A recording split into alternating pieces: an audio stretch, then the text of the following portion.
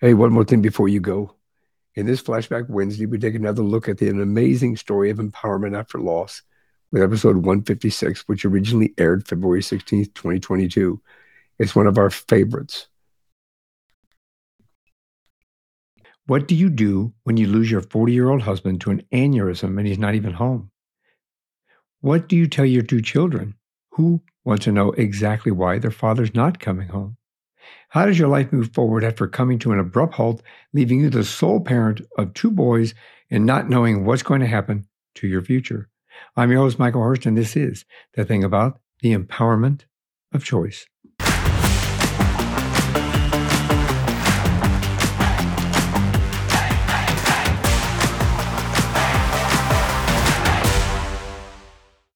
As my guest so eloquently reminds us, grief is individual. No two stories are the same, in particular, not the emotions you deal with hourly. Every roller coaster has different turns, and in this episode, you're going to understand the methods and the special, unique strategies to find happiness and joy again, as well as what choices you have to change your life. Marie Alessi is a mother, a best-selling author, a dancer, a CEO, an influencer, a speaker. After her husband passed away unexpectedly from an aneurysm, she found and created her way back to joy and happiness. She instinctively knew it was the only path worthy for their young boys. Her husband had taught her the concept of two choices, and this one was made in his honor to make him proud. Marie has become a shining example of choosing love over fear and sadness, and started a movement of loving life after loss. She offers hope, healing, and happiness to the world when people expect it the least and need it the most. Welcome to the show. Thank you so much for having me, Michael. I'm really excited, like I said, about having this conversation. I think what you bring to this world is a wonderful thing, and I think we need more people to kind of get on that bandwagon. I do believe. I agree. Thank you. Well, I'd like to start. We're going to unfold your story and your life a little bit, if you don't mind. I think that we kind of want to know how you got to where you got. Let's start at the beginning. Where'd you grow up? Wow. Okay. So I'll try to give it to you in a nutshell because it's a very long story how I got to where I'm at. So I'll keep that as short as possible, and then you can ask me more details where you would like to know more. Okay. Absolutely. I was born in Austria and grew up mainly in Austria, partially in Germany as well, then back to Austria. And at the age of 25, I followed a very strong calling that I had since at least when I was 17, if not before.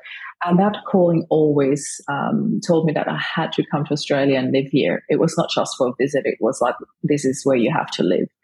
I cannot explain it. I don't know where it came from. But when I was 25, I flew here for the first time.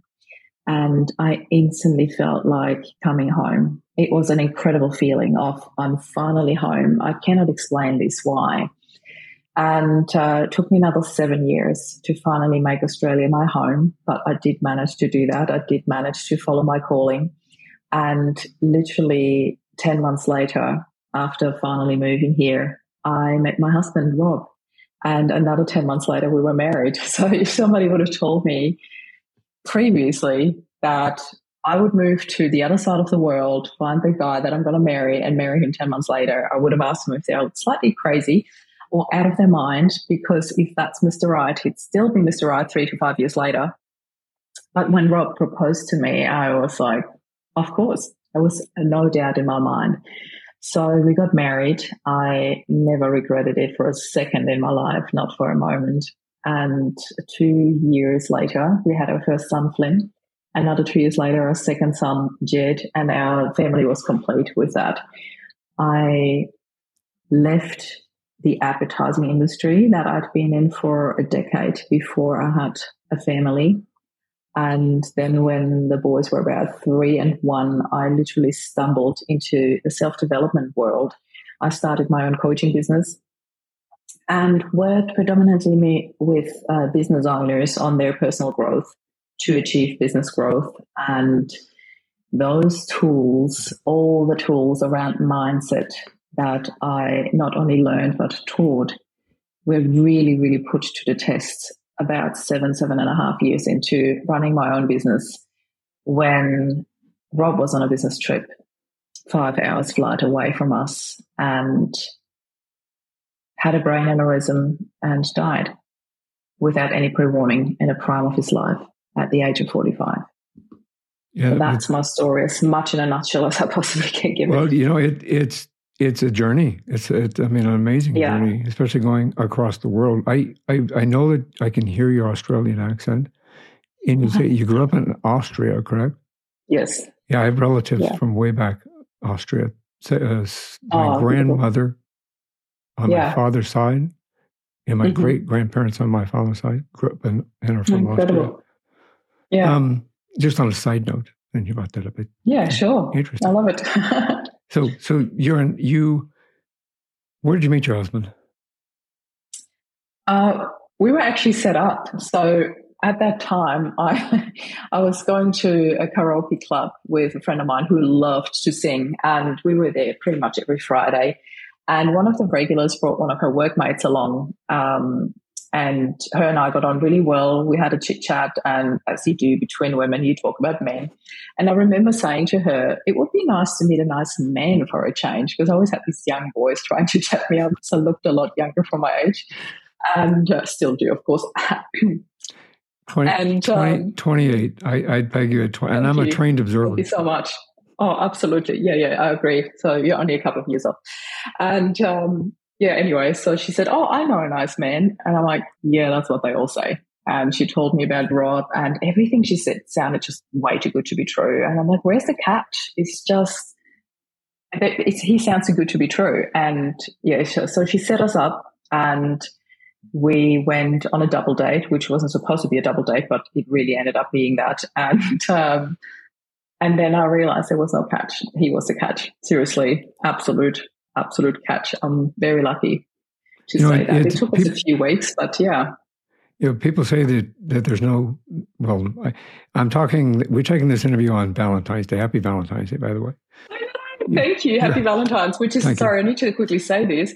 It's Valentine's Day for you. For me, it's already the 15th of February here in Australia, which is perfect because today is Rob's birthday.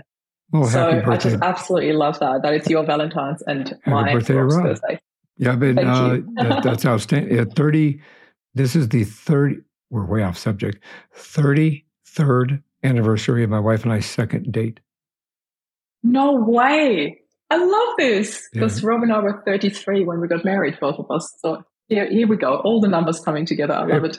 Everything all. Happy anniversary. I love it. A lot of threes are good. Threes are positive. See, but yeah, it's people don't believe in love at first sight, and they think it's a far-fetched thing, and they think it's impossible to find somebody that that instantaneously and go, hey, this is the person. This is right.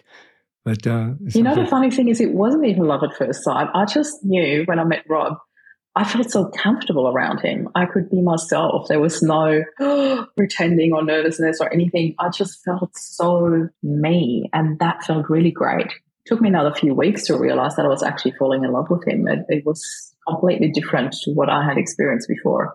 There was a lot of fireworks and lots of ashes. With Rob, there was this little flame that started burning brighter and brighter and never stopped. So, yeah. Sometimes that's the best, right? Oh, perfect. Yeah, 100%. Sometimes, love comes in many different methods and many different ways. And I think that, once we ignite that flame and it goes in the right direction, it gives us something that is with us for the rest of our lives, deep down in our soul. So absolutely. What did he do for a living? He worked in the car industry, so he was in management, and just actually about 18 months before he passed, he moved to a prestige tool company. I'm just going to name and shame them, Snap-on. So he worked there for the last 18 months and was a diagnostic tool specialist. So he traveled a lot, and he was away for work when he passed as well. So I know we talked earlier that we're going to be open and honest conversation about this whole thing. But please. Did he? Was he a healthy individual? Did he? Have any indications that would show something like an aneurysm that popped up? Whatsoever. No. So Rob was in the prime of his life. He was 45 when he passed. He was a surfer. He was really healthy. He went to regular checkups. He did have quite an intense head cold before he left and was really worried about not being healthy before he flew out. But he was, he managed to recover. And so nobody thought anything of it. And even in hindsight, when we got the post-mortem report, the doctor sat with me. She was beautiful. She called me in on a Sunday because she said, I didn't want to do that between patients. I want you to have all the time in the world to read through this. And we read through it together and asked her all the questions I had. And she said, Marie, there's one thing I need you to know. Nothing could have indicated that this was about to happen. None of the regular checkups he did, not the head cold he had before, not the post-mortem report. There was no pre-warning. There were no signs. And it was just a freak accident. Just completely, wow. Just completely, yeah. I won't say accidental, but very unexpected. I know what you mean. Yeah, definitely unexpected. Yeah. I know. I mean, in my career, as we talked about earlier, I delivered messages from unexpected deaths, like car accident or, a heart attack or somebody fell, a fire, things like this. Unfortunately, homicides, you knock on the door and you give them an unexpected message and it floors you. I'm sure that, you probably felt the same way when you got that first phone call. Absolutely, because, Michael, I was actually the one who alarmed the hotel room where Rob was staying. I didn't hear from him the entire day. He was supposed to call me in the morning and he didn't. And I thought there's something off because if there was one thing about Rob, I could always rely on him. If he said to me, I'll call you at 7:30, he'd call at 7:30, and he was supposed to call me at 7:30 to wake me up and he didn't. And I thought there's something going on. And I instantly felt when I woke up something was not right. But I didn't think of that, obviously, and the day went on and my anxiety levels were rising and I'm thinking, why haven't I heard from him? Why is he not calling back? Why is he not answering my text messages? And then around lunchtime, I thought, I've got the number of the hotel. He always left, the hotel where he was staying in my phone, just in case. And unfortunately, that day was just in case. And I called the hotel and I remember the moment I dialed the number, I had this split second of an image, like a vision in my head of him collapsing in the shower. And I'm like, what are you doing to yourself, Marie? Stop that. Don't even buy into that. Don't buy into that. But I had this vision and that brought me to say to the hotel people there when they picked up the phone. And I said, please don't think I'm one of those freaked out wives stalking her husbands, but, I haven't heard from him. He's staying with you. Can you please send somebody up to his room to check? And then I said, and can you please get them to check in the shower? And that's where they found him.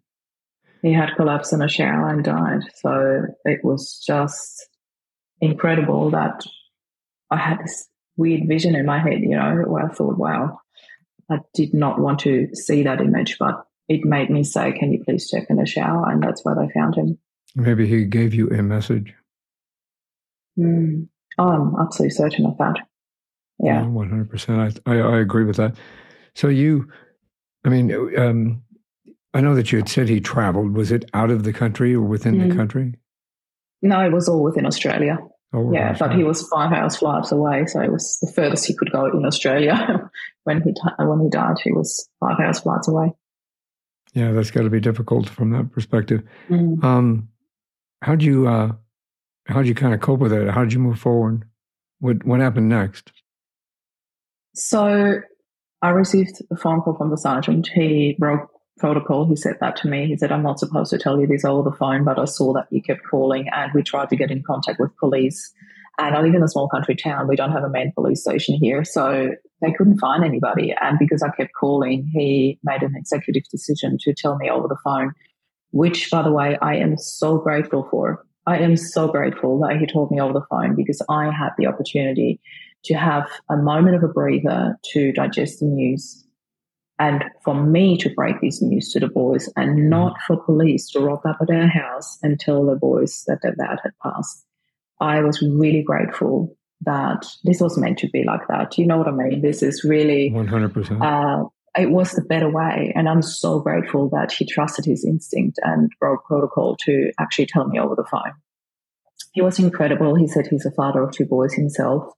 And he really he was so supportive. This sergeant, really, I obviously don't want to name him here, but he was so supportive of the way we dealt with it, the way he handled it when we came to Perth. We flew to the other side of Australia the next day, just the boys and I, to identify Rob's body. So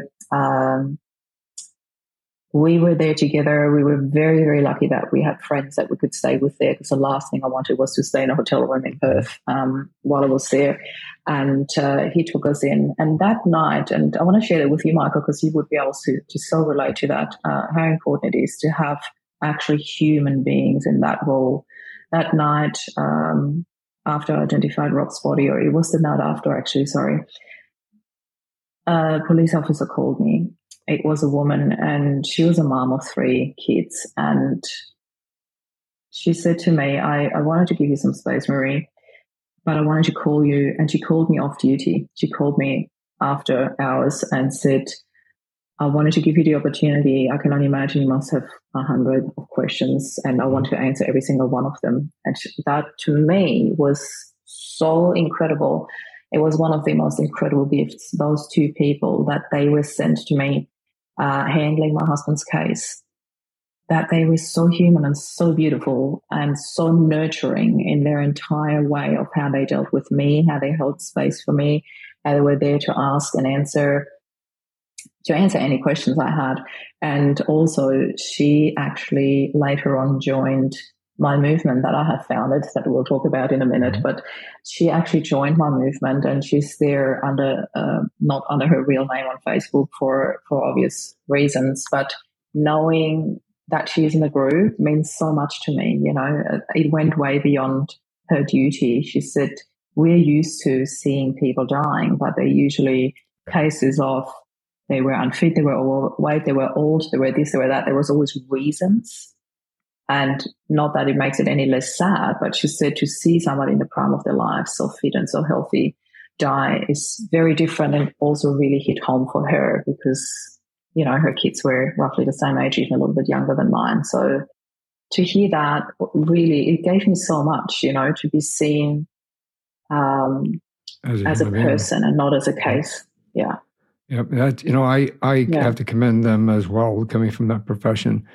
It is very difficult, and you do get complacent at certain times within environments like that. I can understand that. And the majority of what you deal with a lot is from a violent nature, or from, you know, not necessarily the best circumstances upon somebody's death.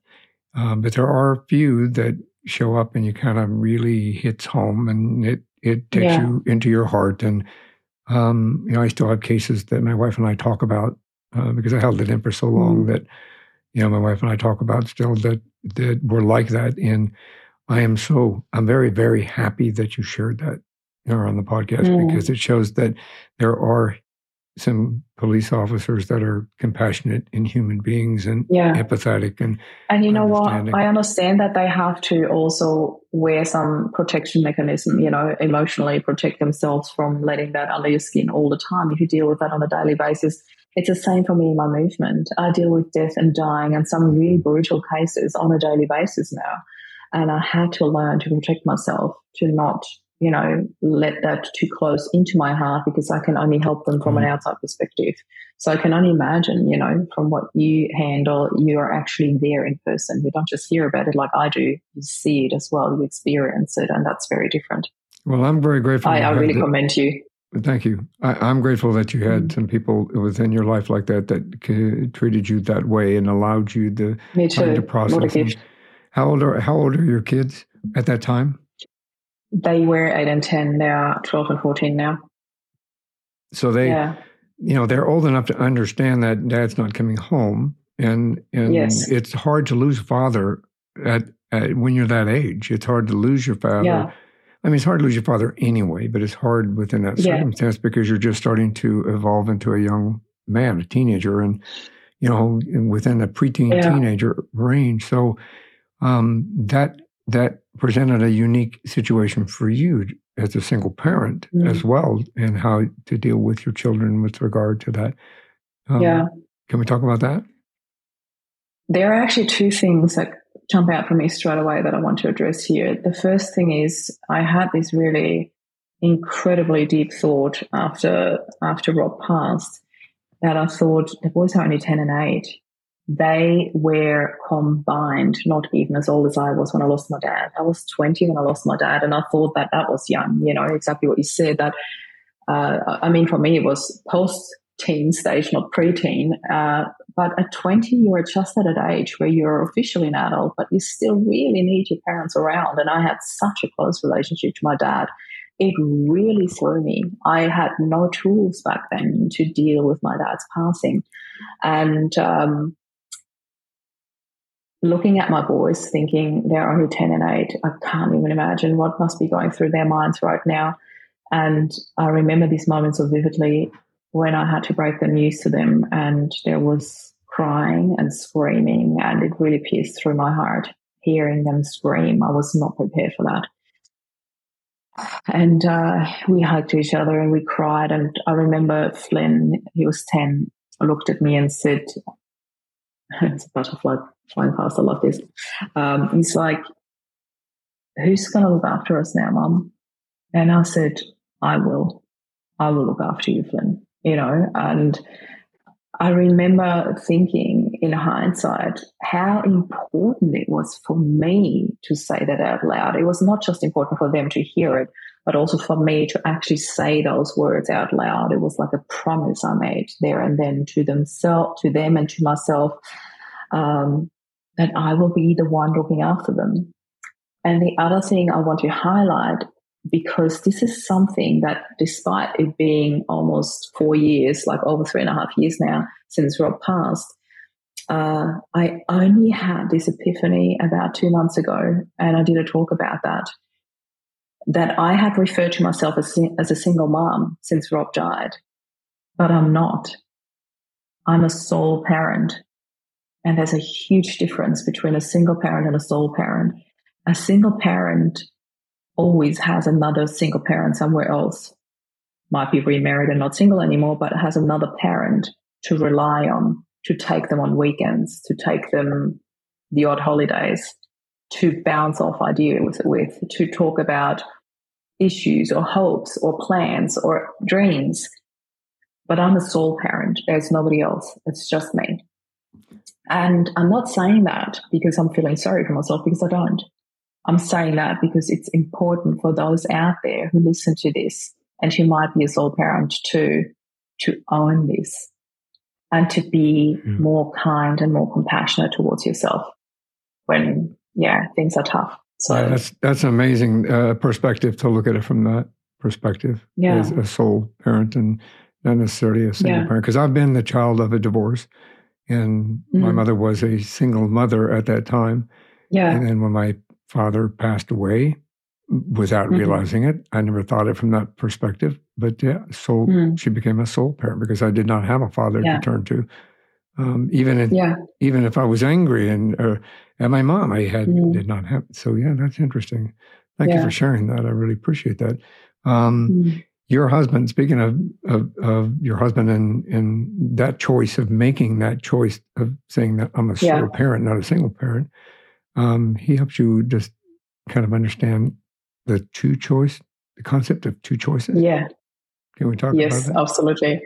Yeah, I love that. It's such a beautiful thing. And in particular, thinking that I went into the coaching industry after leaving advertising. And before I even became a coach, Rob was the one who taught me that concept of two choices, or the concept of choices, really. And he often said to me, you have the choice to focus on a negative or on a positive every single day, every single moment. And when things happen in life, and things do happen, life is not always rosy and not always easy and smooth sailing. There are storms, there are issues, there are challenges. And when they come, you can focus on the solutions or you can focus on the challenges. And I was always one to focus on the solutions. And I know that I have got Rob to thank for, because he was the one who constantly kept reminding me and constantly kept saying that to me. He was that person who could look at me when I was falling apart and just say, someone needs a hug, with that cheeky smile, and just hug me, when I was about to fall apart. And just by that, he would make everything better. And I just love that he taught me that, because when he passed, that's really what I needed to have. That was my most important tool, to remind myself that I had choices. And so often, I want to share two examples here actually about choices that are so important. The one thing is that I often hear, well, I didn't choose that my husband passed. Where's the choice in that? And I'll say, well, I didn't say that, you chose that. Although on a deep spiritual level, I actually do believe that we chose this very soul contract that Rob and I had, but that's a very different story. But when you go from that, okay, I did not choose that my husband died. Okay, but you can choose how you deal with it. You can choose whether you stay in grief, whether you stay stuck in pain, or whether you choose healing. Healing is a choice. Happiness is a choice. Love is a choice. We need to choose to allow that in. That's where our choice lies. But of course, we can also choose to stay stuck in grief, to stay in the pain, and to choose that this is our way of demonstrating how much we love that person, to show how much we're grieving. This is what society teaches us. I don't believe it's the right way. I believe my right way is to show how much I loved Rob by honoring the love that we had, by honoring the talk that we had. He said, if something was ever to happen to me, I want you to take the boys and create the happiest life possible. We said that to each other because that is what love is. If you love someone, you want them to be happy.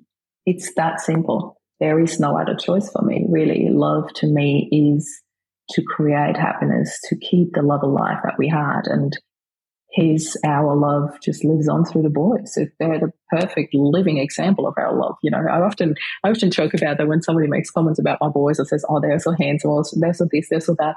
I always respond with the comment, #made with love. I love that. That's pretty cool, actually. I think, yeah. it's that's a brilliant story. Thank you. You're welcome. I also resonate with your husband in helping you to understand that, for choice. We all have a choice in life. Yeah. And we have a choice to either move forward. We have a choice to sit back and take a step back. You have a choice to love. You have a choice to hate. So, I love the concept of choice. I've taught my daughters that you have a choice. And I had to make that, like when I was in my wheelchair, they were giving me a choice. I had a choice to sit in the wheelchair and feel sorry for myself, or I had a choice to make the effort to walk my daughter down the aisle. And I love it. I absolutely love it. And I have to say, for the record, great choice. It is my choice. I have to say, I would have done it for my youngest daughter as well, but and I can still do that for my youngest daughter because I'm not in the wheelchair. So I love my daughters equally. So that's out there in the universe. So they know that. I love it. But that's so beautiful. I actually, because I said I had two examples, I actually wanted to share one more quickly about choice, because there's also a lot of moms out there in particular. I work with a lot of moms, as you can imagine, and I often hear them say to me, well, I had to do it. I had to move on for my kids. And I don't agree with that. You didn't have to. You chose to. And it's a tiny slight difference, but it's a very important difference. I want to say that I want for all the moms out there to hear that think, well, I had no choice. You did have a choice. Unfortunately, there are a lot of people out there, and we know it through statistics. Michael, you would have worked with that on an ongoing basis. There are a lot of people out there who make different choices, who fall into depression, into alcoholism, into tablets, into drugs, into anything that numbs their mind to be able to cope with that pain that they find so unbearable. Unfortunately, there is also the choice of suicide that a lot of people make.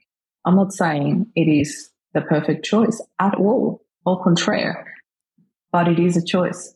People make that choice. And you made the choice to not do that. You made the choice to carry on for your kids. So don't ever give me that, I had no choice, I had to for my kids. I had the choice and I chose to do that for my children. And I want you to really own that. It is so important for you to understand that. It is so empowering and so encouraging to understand that on some level you made that choice. And I want to congratulate you for doing that.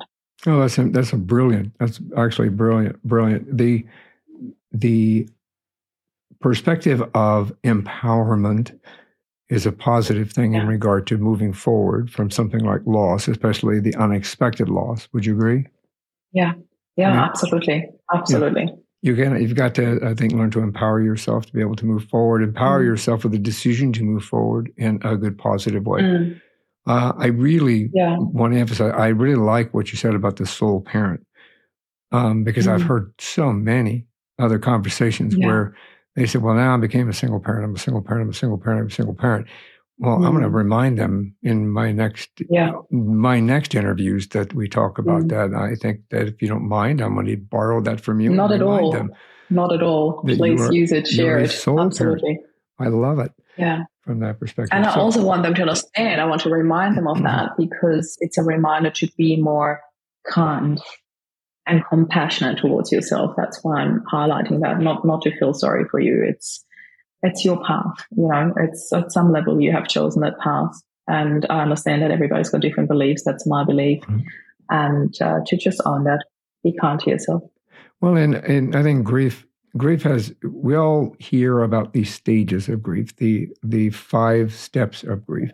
But in reality, that 5 steps is kind of convoluted, right? They don't necessarily have to be all in order. They don't have to be done in 5 days. They don't have to be done in 7 days. Everybody goes through grief differently, don't they? I'll share a little secret with you.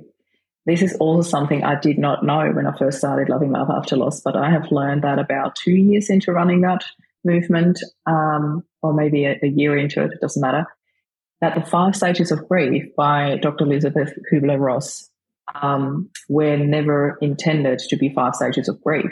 They were actually 5 stages for terminally ill people. And when you think about it, it makes so much more sense.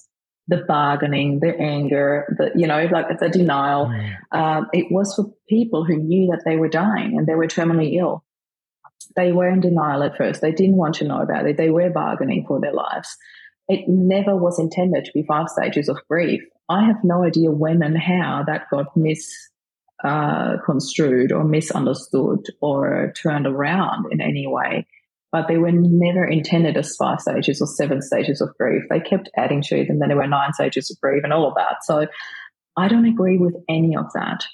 I believe that these stages of grief, and I put these under quotation marks after what I've shared, were labels that were used by society in an attempt to name something they had no words for. That is my understanding of it, what happened. And I feel that our society is very lost for words when it comes to grief, because what they teach us is literally somebody dies, you fall apart. Your life is over. You are now a widow. And my big mission in life is to heal the world from grief and to redefine our image of a widow. That really is my biggest mission, because, when you look at me, I see myself on camera right now. I don't see myself as that stereotypical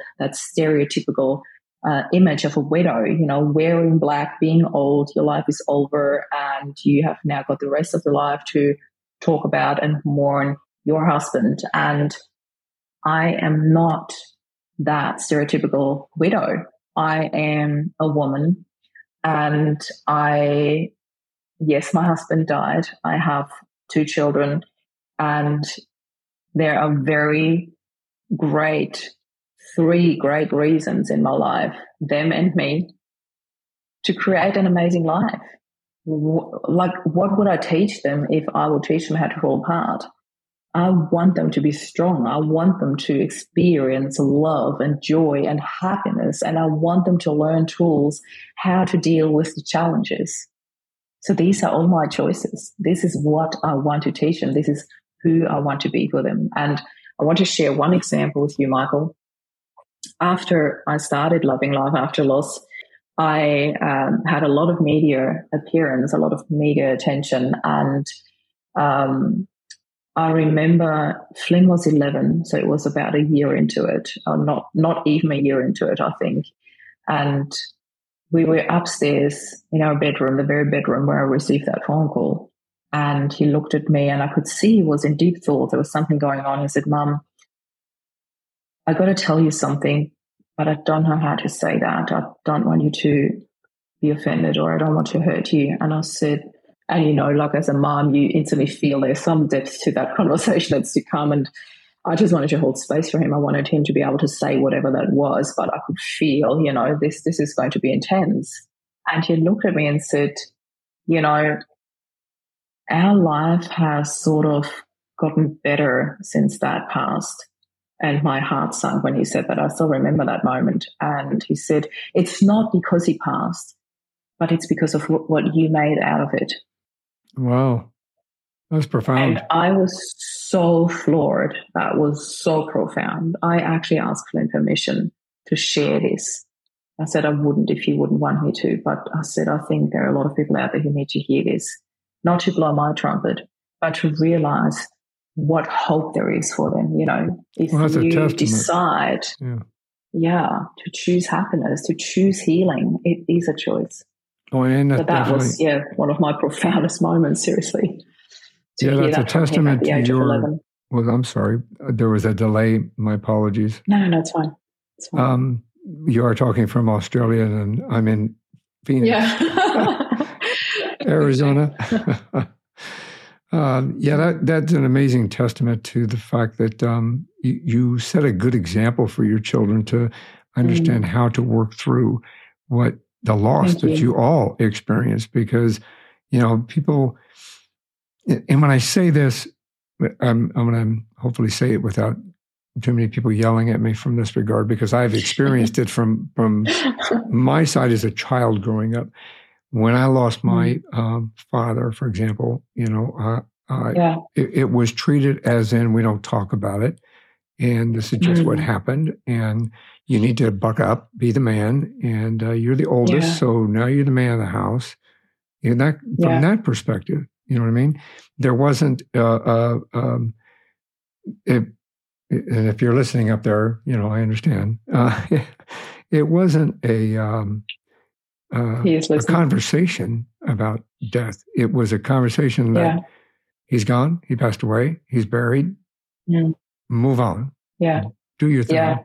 There was no conversation. What happened? Why this? Why that? There was no conversation. It was just suck it up. What a shame. It took me 40 years. I'm going to give part of my age away, about 48 years before I finally come to an understanding of what exactly happened to my father when he passed away and why he passed away.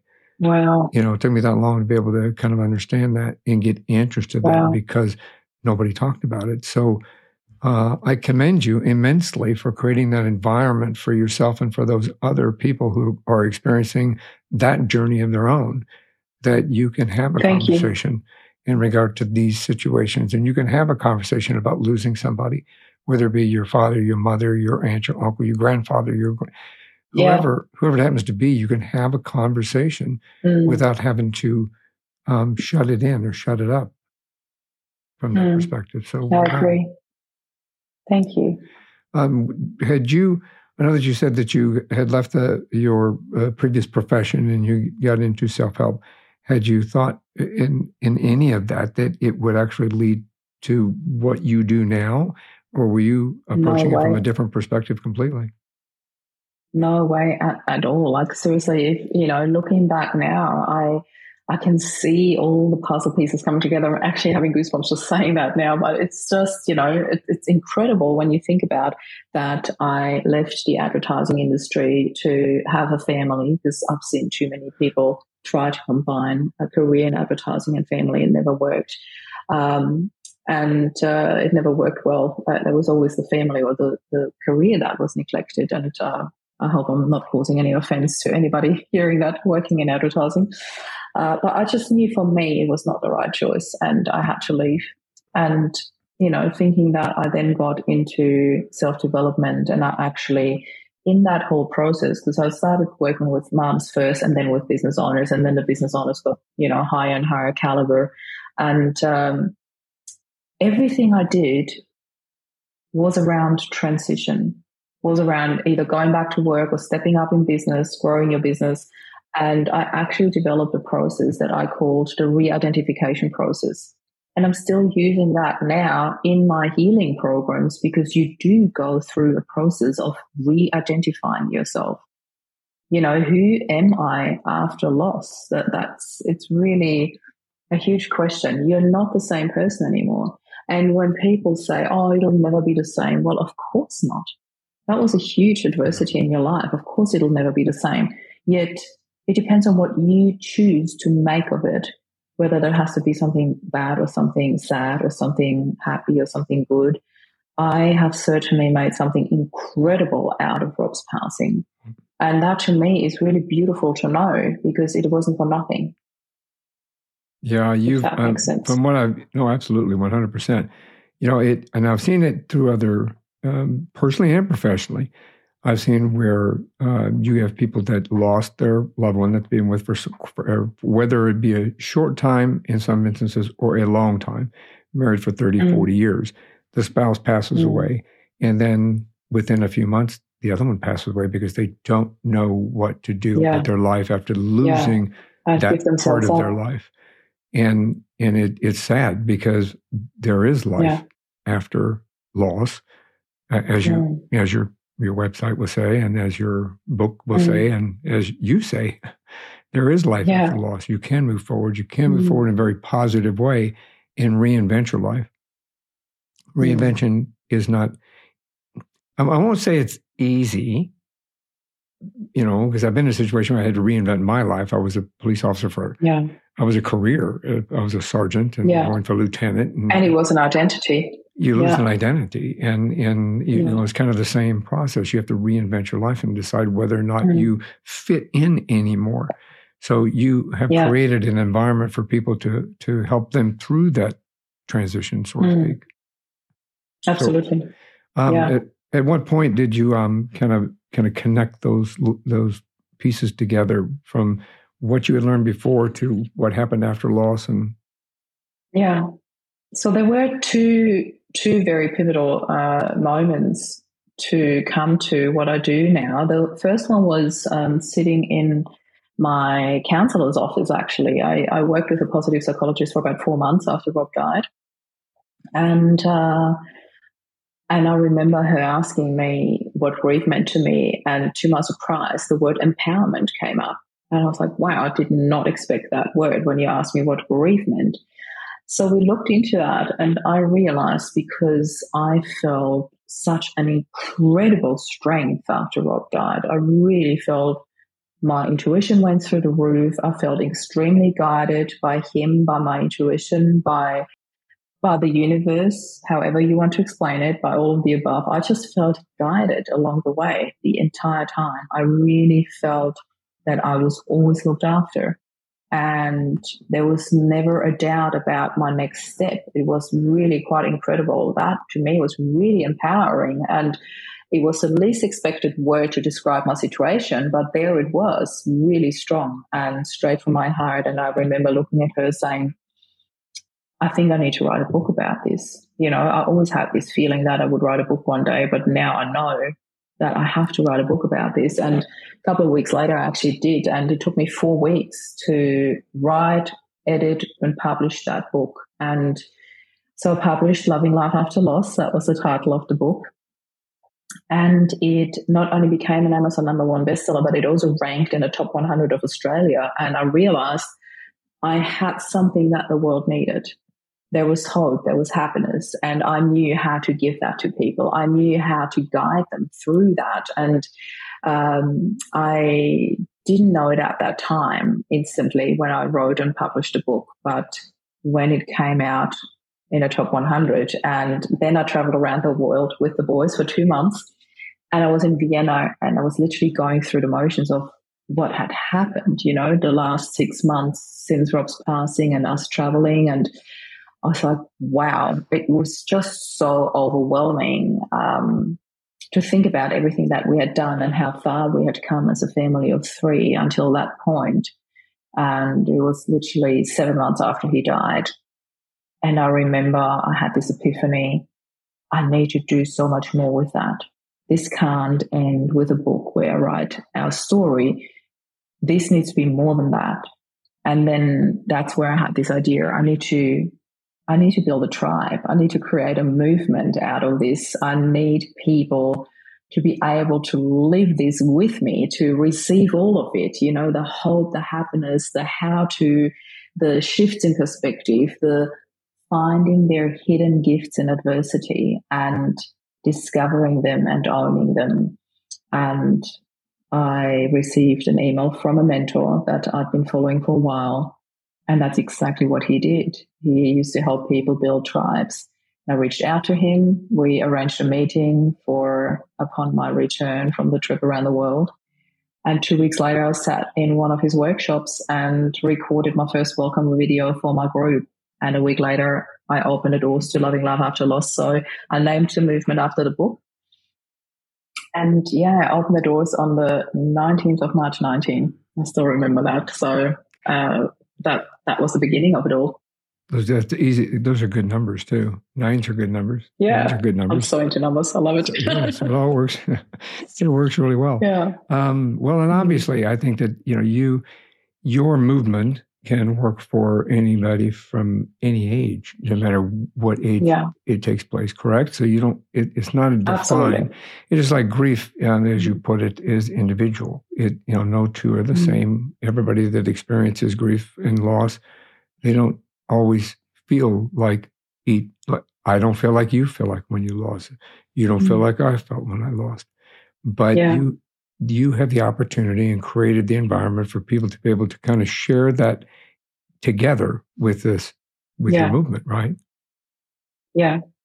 I wanted a space where people can really feel the support and feel the love, because when I looked around, I was not a big fan of going to any support groups. I always felt like that I was the one ending up giving hope to everybody else and not me, the one receiving the help that I needed, because that's how I'm built.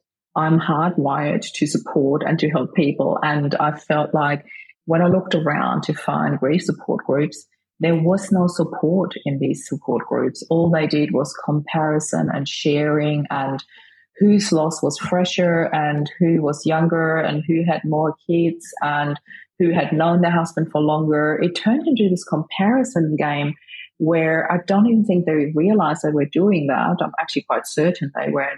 Nobody notices that they're doing that.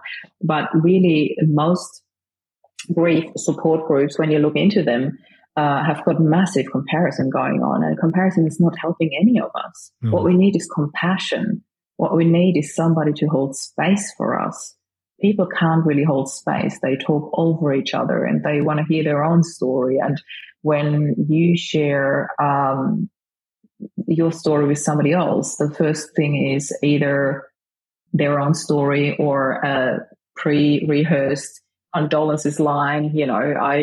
I really am not a huge fan of "I'm so sorry for your loss," or you will never hear me say that in my group. I have not once used those words in my group. "I'm so sorry for your loss," because that would completely put into question that sacred plan that the universe had for the two of you. And who am I to question that? So I'm not sorry for their loss. And that might sound very brutal or mean even. I am here to hold space to find your purpose in that. And that's what you will hear from me. I will send you love and I will send you support. And no, it does not give me any pleasure or anything their likes to know somebody in pain. But I'm not sorry for their loss, because I accept that as that universal sacred contract that those two people have made. And that changed a lot for me. That changes my whole starting position, and that changes my ability to hold space for people where they need it and to support them with love and listening. That's a brilliant way of putting all that together.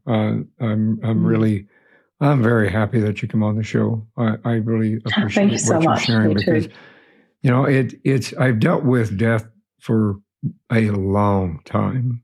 I go personally and professionally, and the way that you come about it and the way you present this discussion, this conversation about death and losing somebody. It is compassionate. It is empathetic. It is empowering. And you're not feeling sorry for people. You're not giving them the template, basically. What you just described was a template. Everybody wants to come on and say the same thing and wants to do the same thing. And this is what you're supposed to do. Do this, do this, do this, do this, and just get over it. You bring them the opportunity to move forward in their life and live, laugh, and love again. Yeah. Because even if you lose somebody, you still have the opportunity to go out and find love again. It may not be the same love. You may not feel the same way, but you still have opportunity to go out and find love again. So, and enjoy life. I agree. Enjoy life again. In fact, I'm so excited about it. I really want to help you move forward with it. So let's talk a little bit about how to get and connect with you, especially with Loving Life After Loss in your book. Yeah. So I think the easiest way is to go onto my website, mariealessi.com. Because from there, you really have all the pathways to find me or find my book. But what I haven't shared with you yet is I actually just published my second book 2 weeks ago on the 2nd of the 2nd, 22. Perfect. Talking about numbers. So I have an exclusive. My second book is actually called Happy Healing. And it is the continuum of our story, what I did after the first book, how I dealt with Rob's passing, and how I started the global movement, and then also some very, very hands-on healing tips that anybody and everybody can use instantly. So that's all in my second book, Happy Healing. But on my website, you will find everything. You will find the link to my first book, to my second book, to my group. You will find the links to my free healing journey that you can do in my group. And the healing journey is called From Grief to Relief. So also it's like the first few steps, how to get out of your pain. There is links to my paid program, The Blank Canvas, which is really all about going through the motions of healing and stepping back into creation, into becoming the creator of your destiny, of your life. And to my retreat. So I run 2 retreats a year, healing retreats for 3.5 days. And all of that and more is on my website. You'll find a little story about me, a video about us, and also the opportunity just to reach out to me and book a chat. I'm a very big believer that in 10, 15 minutes of my time, I can find out a lot about you and guide you in the right direction where to even get started. And that is very, very individual and different for everyone. So I really encourage you to just reach out and book a chat with me. That's amazing. I'll make sure that's all that information is in the show notes and so forth, so that people, and on your webpage, on my website, so that they can get in contact with you and follow up and find your book. Both your books, Perfect. Actually. So yeah, I like that. I got an exclusive. It's pretty cool. It'd make my father, the journalist, proud. See, you say this is not a replacement for grief counseling, right? It's kind of a positive addition to the journey that they're going on, which I think is brilliant as well. I would also say an alternative. I have heard so many people that I work with, and it was mostly after the retreat or after the program that they come to, that said, I have not received so much healing in years of counseling that I have received in the last couple of days or weeks with you. And this is really just to show that this can be an alternative. It really depends on where you stand and what you need. So counseling was amazing for me. It's really important. I don't know what I would have done without it.